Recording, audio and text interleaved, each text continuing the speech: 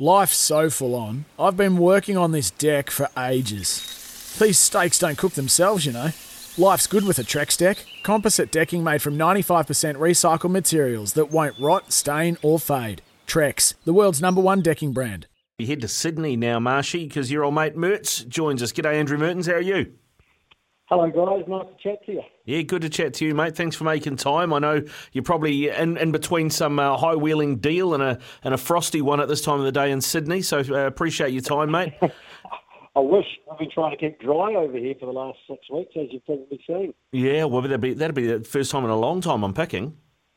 You come to Sydney, they said. The weather's got to be better than Christchurch, they said. No chance. Been 2 inches. Mate, yeah, anyway, the rugby's gone on. You probably saw, obviously, that on Saturday night there was quite a contrast between, a couple of weeks ago at Suncorp Stadium when it was underwater by about a foot. So the fact that they're even playing on ground like that is quite incredible. Yeah, it is. The ground staff need to be applauded for that, mate. What did you make of your old team, the Crusaders, getting nipped in the bud by the Chiefs at home for the first time in a long time?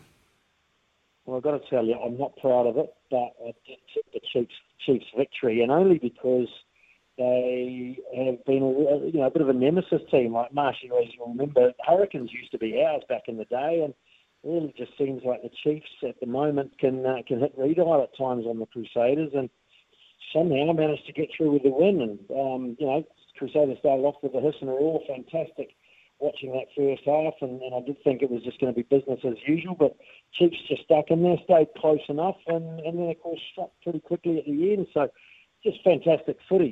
Clearly I'd love to see the Crusaders win every game, but I think it's good for the competition for these sort of results. So one of the 3 unbeaten teams has been taken down, and now we await Brumbies and Reds, I think, that need to be tripped up over here.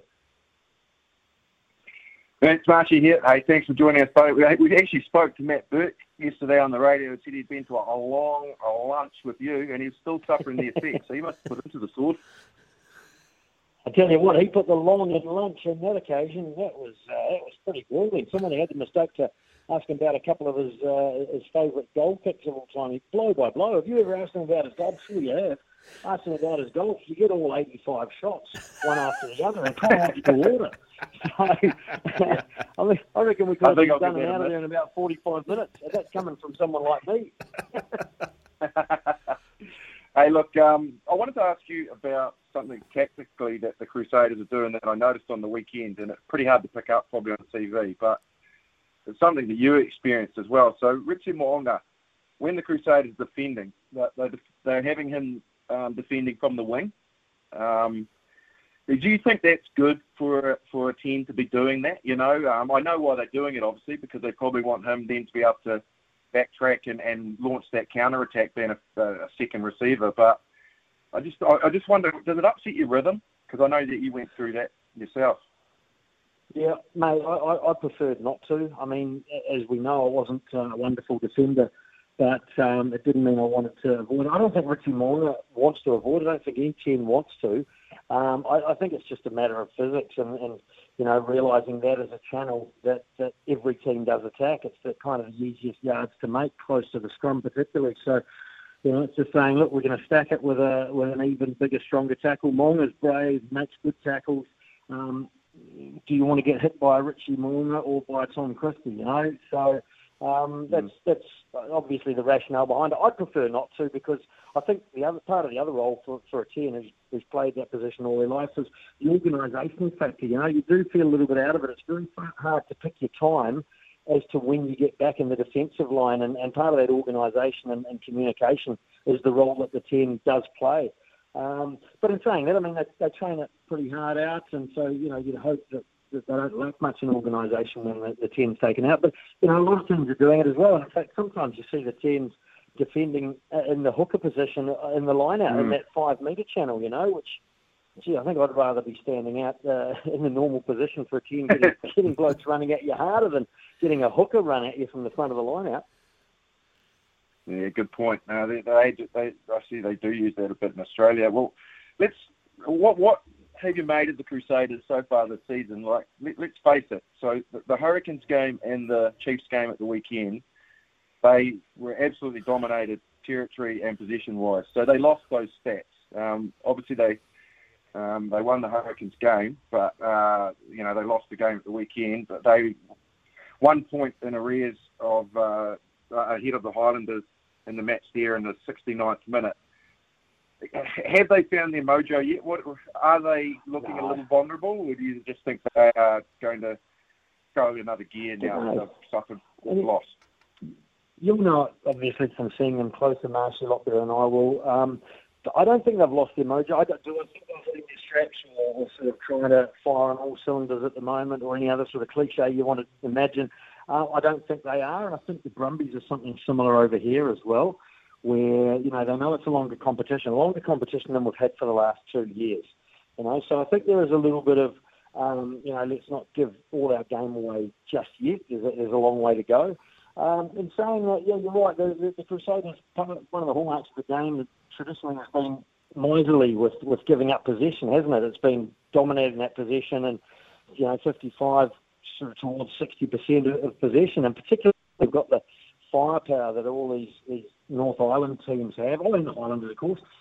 You've got the firepower like that, and Crusaders are a bit more about structure, not completely. They balance it pretty well, but the firepower that the other teams have got, if you're giving up more than 50%, it's kind of inviting problems a little bit. So I think maybe just holding onto the ball, but they've looked really good in parts. They're flicking that very first game where they just dominated the first 20 minutes and just didn't get over the line. I think that's the other issue with the Crusaders, or the other thing that is a little bit uncharacteristic, is with the position they had and the phases they get through, and they've looked $1 million, but without getting over the chalk maybe as many times as we might have expected. So they're probably the two things I'd like to improve on, holding on to position a little bit more and scoring more points when they do have their opportunities. But, gee, they look so good at times. It's like they're on the brink of it at any moment, and we know they can score points quickly. So, I mean, I'm not too worried. I don't think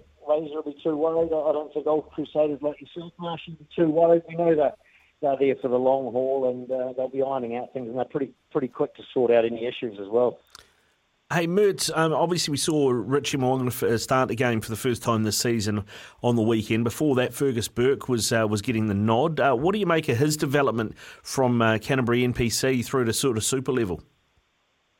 Yeah, I think he's going well, actually. I think, he's obviously a very, very different person and personality from Richie Mo'unga. So, we don't want to have expectations of him to be another Mo'unga. He's got to bring his own game. But I think he's just going about his business really well, just a tidy player, kind of a bit more in the Brett Cameron mould, but I think he's got a lot more potential. I think he's developing a lot better. And, yeah, like I say, just the confidence, and he's fitting in there and having the boss guys around who are pretty established players around him. So that takes a little bit of time, unless you're really cocky. And unless you've got a cocky halfback, mate, as well. That always helped me.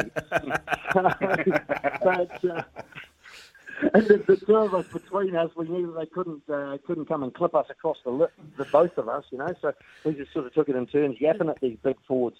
But no, I think he's gone well, Fergus Burke, and I don't think he's trying too hard to be a Richie Mo'unga, which I think is important. I think he's just being himself, and I think he's being encouraged to do that. So, kicking his goals and doing things cleanly and tidily, and I think a great example of that in Crusaders colours, as he was in All Black colours, is also Dan Carter, who didn't try to do something extraordinary, even though he could. Every time he touched the ball, just, was really priding himself on just being very, very clean and accurate with everything he did. So, no, I think Fergus Burke's going well, and I think he's got a good sort of a demeanour about him. It's just a good feel to him.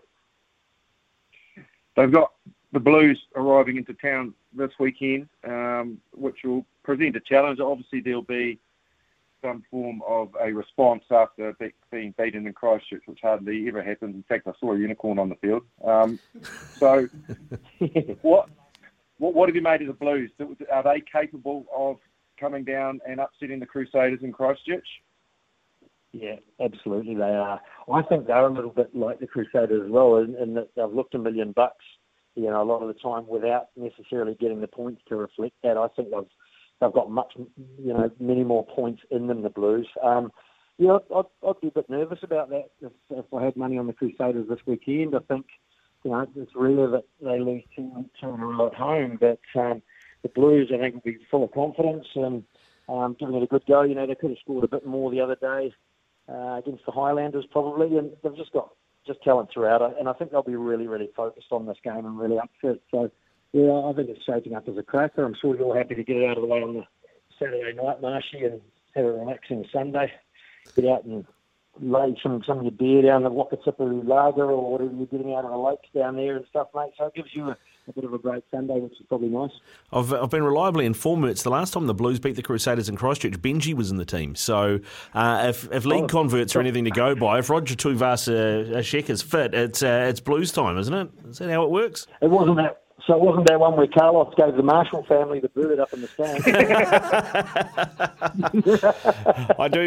I see there's a documentary that you've been interviewed for, actually, about Carlos coming on Sky Sports soon, Mertz. It's interesting because a guy who's a very good friend of mine, who's a big fan of yours, used to, all the time in the 90s when I worked with him, refer to the Auckland rugby team as Carlos and the hairdressers. I couldn't say much about hairdressing at all. I wanted to stay right out of that subject entirely, so I couldn't comment. But yeah, that was a fun hour. I love being called up to say, "Can you come and talk about another fly half that played at the same time as you?" Everyone calls the king. Good exercise and biting my tongue for an hour. I probably should do it more often. Where's my doco? Mate, Mertz, thanks very much for coming on. Legend as always. You talked about flipping the bird to the Marshall family up in the stands. My favourite, I think, memory of you running around in a Canterbury jersey is when you gave the Maryvale salute to a bunch of South Africans. So there you go. Yeah, that's true. That's probably my proudest moment now. It was fairly ignominious at the time, and I got wrapped over the knuckles by the rugby union, but it's about the only shot on you'll ever find on YouTube of me sort of showing some sort of a correction, so I'm pretty proud of it. Good stuff, Mertz. Go well, brother. Thanks very much for your time. Cheers, guys. Nice to talk to you. Yeah, good to talk to him. There you go. That is In the Red. When making the double chicken deluxe at Macca's, we wanted to improve on the perfect combo of tender Aussie chicken with cheese, tomato and aioli. So, we doubled it. Chicken and Macca's, together and loving it. Ba-da-ba-ba-ba. Available after 10:30 a.m. for a limited time only.